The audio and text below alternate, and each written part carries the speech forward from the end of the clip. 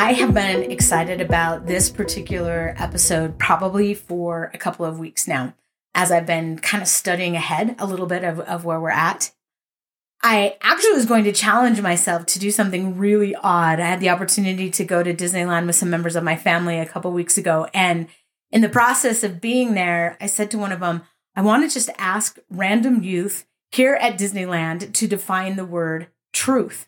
Like I wanted to, but I'm going to totally own that I chickened out. So please know that that may happen in a future episode where I just walk up to people randomly. Like I was trying to figure out how to best phrase it of like, I'm doing a podcast for youth about New Testament. Like I wasn't feeling confident. And if there's anything I learned from recent state conference that I attended was I need to be more bold and more confident in what I know and what it is that I have in my life. So that being said, I totally blew it. I did not ask any youth to help me define the word truth. So I want you to pause here for just a moment. Think to yourself, what is the definition of truth? Did you come up with something? What is a definition of truth? Of course, you know, by now I love to Google things and I love to find out what Webster's and everybody has to say. It cracked me up when I got in there. Truth, the quality or state of being true. And I was like, what? The quality or state of being true? So clearly I had to go in a little bit deeper and I went to true. And true is defined as conforming to reality or fact, genuine, authentic, not deceitful. Now, I'm not going to kid you. I don't like these definitions of truth. And so I'm really grateful that through modern scripture, we actually have a fantastic definition of truth. In Doctrine and Covenants, section 93 in Modern Revelation, we learn the following about truth. So we are in section 93, and the verse is verse number 24. And truth is knowledge of things as they are, as they were, and as they are to come. Truth is knowledge of things as they are, as they were, and as they are to come. Now, this week we have the opportunity to take a look at some miracles. And what I love about these miracles is that through at least 3 of the miracles inside of this block, we're going to be able to see truth. Knowledge of things as they were, as they are to come. So today we're going to talk about 3 eternal truths that are found inside of the miracles that are performed. First one that we want to look at, though, is knowledge of things as they were. To best understand this, one of the things that you need to understand about me growing up is I grew up in southeastern Idaho. I grew up in a very rural part of southeastern Idaho, and directly west of us by about a mile or so was a pig farm. And this pig farm didn't really bother us most of the time, except in the hot summer nights when the wind would come out of, you guessed it, the west. And on hot summer nights when the wind would come out of the west, there was no mistaking that a mile or so west was a pig farm. You could smell it throughout that entire area. Now, the reason I want you thinking about this pig farm and the pig smell is because of the miracle that we see in Mark chapter 5. In Mark chapter 5, we find the miracle of where the Savior casts what they call themselves as legion into swine. But we want to break this down a little bit to really understand truth. See, in Mark chapter 5, if we start in verse number 2, we're going to read a lot today inside of the scriptures because of the value of these verses, right? So we're going to take verse number 2. So here in verse number 2, and when he, meaning Christ, was come out of the ship, immediately there met him out of the tombs a man with an unclean spirit. So there's our center figure, right? And if we jump down into verse number 6, something extremely interesting happens here in verses 6 and 7. But when he saw Jesus, so when the man with the unclean spirit sees Jesus afar off, he ran and worshiped him. Now, did you catch what this man does? He runs and worships him. He worships the Savior. Now, if we look at verses 3-5, we see what his life had been like. Who had his dwelling among the tombs, and no man could bind him, no, not with chains, because that he had been often bound with fetters and chains, and the chains had been plucked asunder by him, and the fetters broken in pieces, neither could any man tame him. So he is basically like a wild, crazy show out here in the tombs.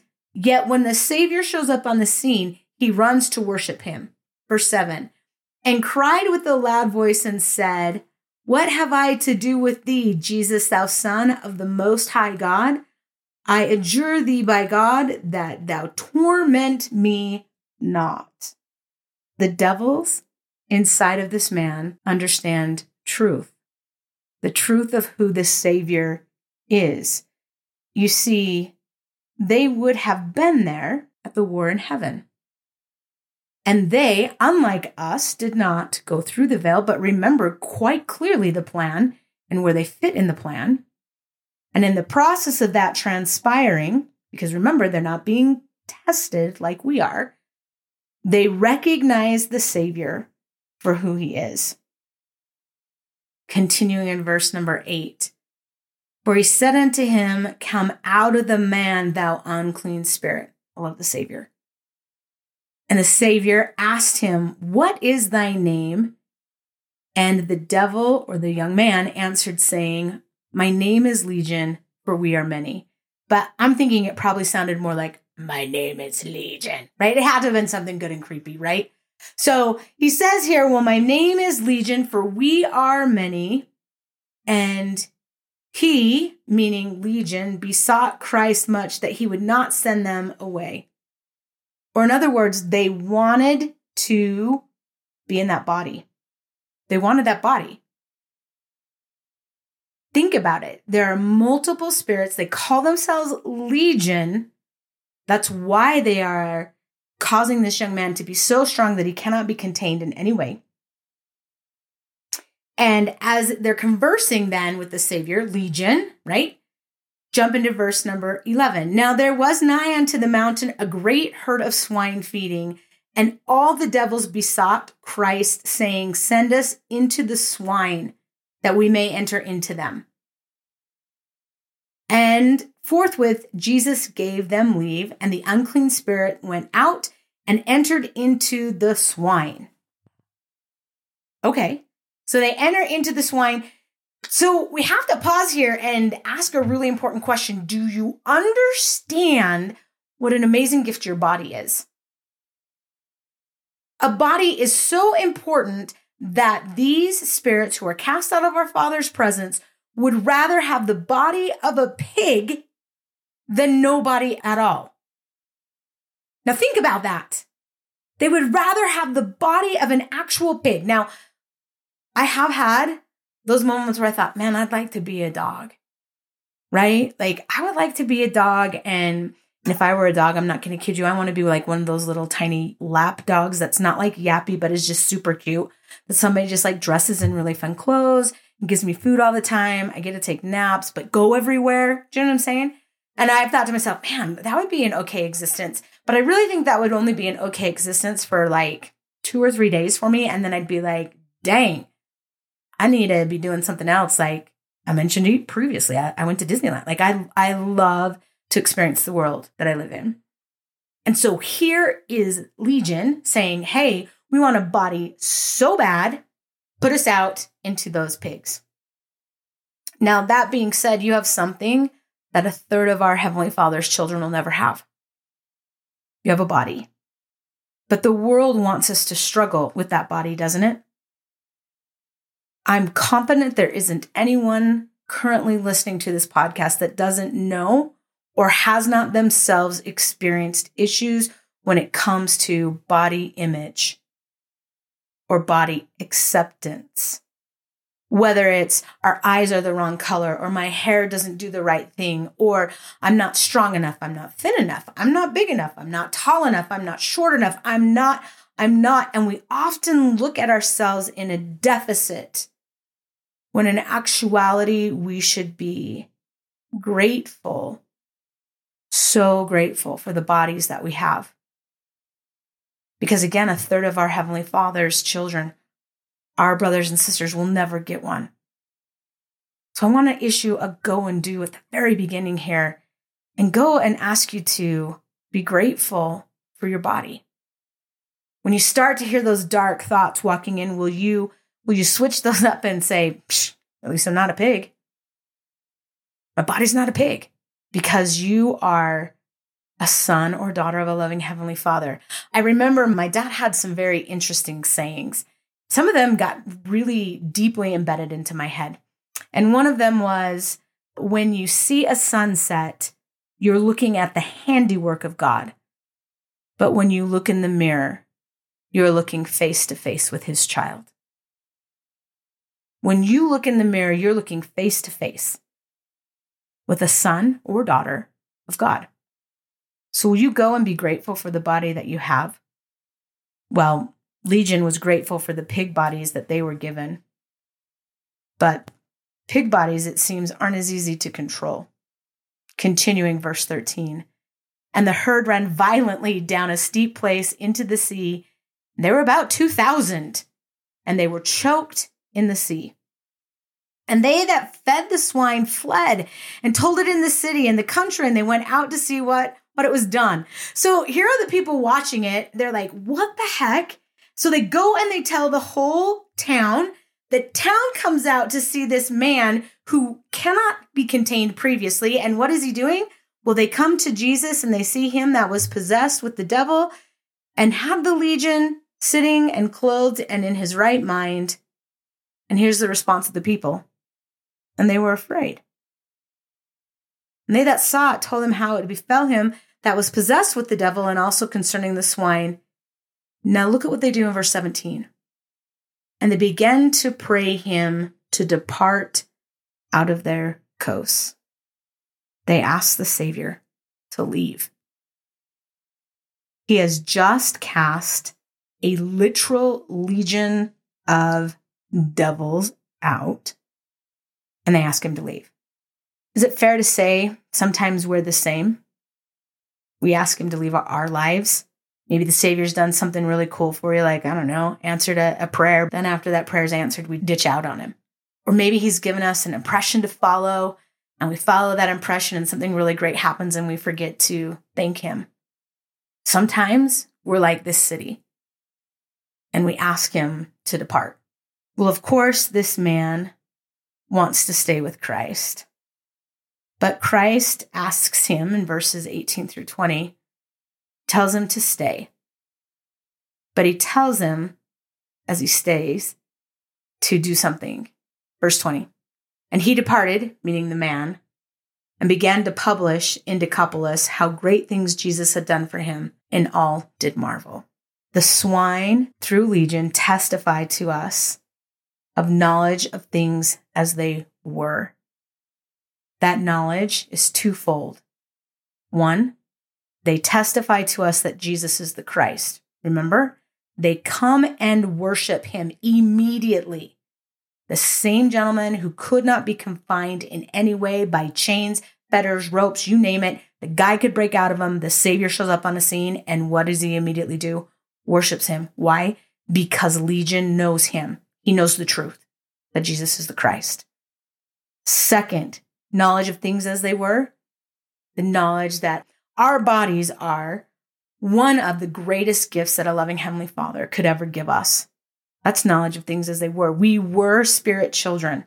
1/3 will not receive that gift. So will you go and treat your body better? Whatever that looks like, will you go and treat your body better? I promise that as you do, you will feel more peace. Next piece. Remember, truth is knowledge of things as they are, as they were, and as they are to come. So let's take a look at knowledge of things as they are and as they are to come. Now, the reason that we're going to kind of sandwich these together is because in this part of Mark chapter 5, we actually end up with a miracle inside of a miracle. And I know that sounds really random, but you're going to understand what I mean as we go along, because we start into one miracle, then it's kind of like pause, but we've got a side miracle. And then come back and go to the original miracle. So to kind of set the stage here, we have a gentleman by the name of Jairus. And Jairus, in verses 21 through 24, he comes to the Savior and says in verse 23, "My little daughter lieth at the point of death. I pray thee, come and lay hands on her that she may be healed, that she may live." So something's going on with his daughter, that she is to the point of death. Very, very sick, right? And Jesus in verse 24, he went with him. But as he's going with him, there's a whole bunch of people. Now, the evidence of truth is that this is a knowledge of things as they are. Christ can come and heal in the moment that we need and ask.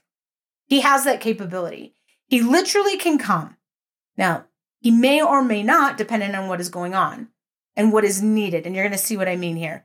So we're going to pause Jairus and his daughter that's dying for a moment, because as he's out there and there's a lot of people around him, if we look at Mark chapter 5, verses 25 through 34, we encounter a woman who's solely known as the woman with an issue of blood. So if we look here at verse 25, it literally says that, "And a certain woman which had an issue of blood 12 years. So I decided to do, again, Google, and all I can really come up with is the idea of a hemorrhage. Issue of blood is being defined as hemorrhage. And for those of you that may not understand what it means to have hemorrhage, it's an uncontrolled bleeding. So she's got a type of uncontrolled bleeding, and we know via the next few verses that she's suffered it for 12 years. She's gone to physicians. She has spent all that she had, and nothing made her better. If anything, over the 12 years, her condition has gotten worse. And so she hears of the Savior, and she comes up with this really interesting idea. See, as she hears of the Savior, she thinks to herself, well, if I could only touch his garment, verse 28, I shall be whole. If I can just simply touch his garment, I shall be whole. Or in other words, she has a knowledge of things as they will or could be in the future. I could be whole if I could just touch the Savior. Well, an amazing thing happens, and many of you know about this miracle. She says, well, if I could just touch. And when she had heard of Jesus, she came and pressed behind him, and she touched his garment. Now, I love the response of the Savior, because he says in verse number 29, "And straightway the fountain of her blood was dried up, and felt in her body that she was healed. And Jesus, immediately knowing in himself that virtue had gone out of him." Now, in case you're wondering what virtue is, we just need to drop down into the footnote, and it says power or strength. Her faith of knowledge of things as they could be, as they will be. Remember? As they are, as they were, as they are to come. The to come is she could be healed. She touches, and she is. And you got to love the Savior who touches my clothes. His disciples are awesome. They're like, what the heck? There's lots of people. And how is it that you're saying, who's touching me? You are literally in a crowd of people, right? Again, we'll go back to the Disneyland scenario. You are literally trying to get on Rise of the Resistance. The odds of you being touched by somebody is probably 100 out of 100. Somebody is going to bump into you, touch you, something. And here is his disciple saying the exact same thing. How is it that you're saying this? And verse 32, he looked around about and he saw her. But the woman, fearing and trembling, knowing what was done in her, came and fell down before him and told him all the truth.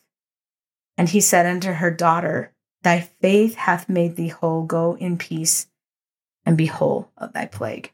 Christ can make us whole. It's a knowledge of things as they will be. Whatever it is that you may be suffering from or with, Christ can make you whole. I have the opportunity to have a stepson who, when he was in the second grade, was diagnosed with ADHD, anxiety disorder, and also put on the autism spectrum. That same son is now 21, has served a full-time service mission. And some of the questions that we've had the opportunity to field in our house are, why? He sees very clearly that the way that he looks at the world is different. The way that he sees things is different. And one of the questions that he has asked multiple times in conversations that I've been involved in is, why did Heavenly Father make me this way? Or why doesn't my brain think like everybody else's? I know that the Savior has the ability and one day will make him whole. Is there something that you need to turn over to the Savior and simply trust that one day he can make it whole? That rather than worry about it, continue forward and know, because you know the truth. The truth is knowledge of things as they will be. He will make you whole. Do you trust him? And will you let him do it in his time? We'll see as he heals this woman. Remember, we were really headed to heal Jairus' daughter. Something crazy happens in verse 35. We jump back into that miracle and we find that his servants come to Jairus in the way and they say, "Thy daughter is dead. Why trouble the master any further?" I love the Savior's response as he says in verse 36, "Be not afraid, only believe." Be not afraid, only believe. This verse causes me to ponder the question, do I actually believe Christ? Do I believe him? Do I believe that he can work these same kind of miracles in my life? In other words, am I willing to act on the most recent invitation given to us by Elder Bednar in October conference when he said, quote, "As we appropriately seek for the spiritual gift of eyes to see and ears to hear, I promise we will be blessed with the capacity and judgment to strengthen our covenant connection with the living Lord. We also will receive the power of godliness in our lives and ultimately be both called and chosen for the Lord's feast." What did Christ say? Be not afraid, only believe. Well, the Savior goes up to that house. Something very interesting happens.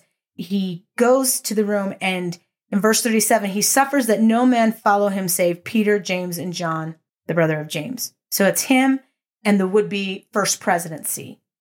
So the Savior and the first presidency are the only ones that go with him. He comes to the house of the ruler of the synagogue, and the people are weeping and they're wailing. And verse 39, when he comes, he saith unto him, "Why are you like this? The damsel's not dead, she sleeps." And verse 40, kills me. And they laughed him to scorn. Now, if we jump down, we've got a definition there. To laugh him to scorn means to ridicule. They ridicule him. So he does something very interesting. He asks them all to leave. So here comes the Savior with the first presidency. He's about to perform this miracle, and they laugh at his face. She's dead. Duh. So what does he do? He asks them to leave. And in the process of him asking them to leave, he then does this. Verse 41. No one's in there but him and the first presidency. And he took the damsel by the hand and said unto her, Talitha cumi, which is being interpreted, "Damsel, I say unto thee, arise." And straightway the damsel arose and walked. For she was of the age of 12, and they were astonished with a great astonishment. You see, truth is a knowledge of things as they are, as they were, and as they will become. And the Savior has the ability to work in our lives if we will only embrace truth. So will you go and do a couple of things this week? Will you go and take care of your body a little bit better than maybe you had or have been doing? Because the reality is it's an amazing gift. And those third host of heavens who don't currently have one recognize the Savior for who he is, the Son of God. They have that knowledge of things as they were. Will you go and act on Elder Bednar's invitation with an apostolic promise? That invitation to appropriately seek for spiritual gift of eyes to see and ears to hear. That knowledge of things as they are right now. And finally, will you go and share what you've been learning about truth with your family, your class, or on social media? To share that knowledge of things as they will be. That you know that the Savior will come. I know that as you testify of these truths, and can promise that as you testify of these truths, you will feel greater peace and happiness. Why? Because Christ is the way, the truth, and the light. May you feel of his truth as you walk his way in the light this week, is my hope. Go do good things and share truth. Make this week awesome. Take care. Thanks for listening to this week's episode of Go and Do. If you enjoyed it, please leave us a review. If you didn't, it's all good. Please come and follow along with us on Instagram at Go and Do Podcast. Go and Do is written and hosted by me, Candace Shue, and produced by Cami Fisher. Thanks for being here. And until we talk again, have a good time. Don't be a good time. See you soon.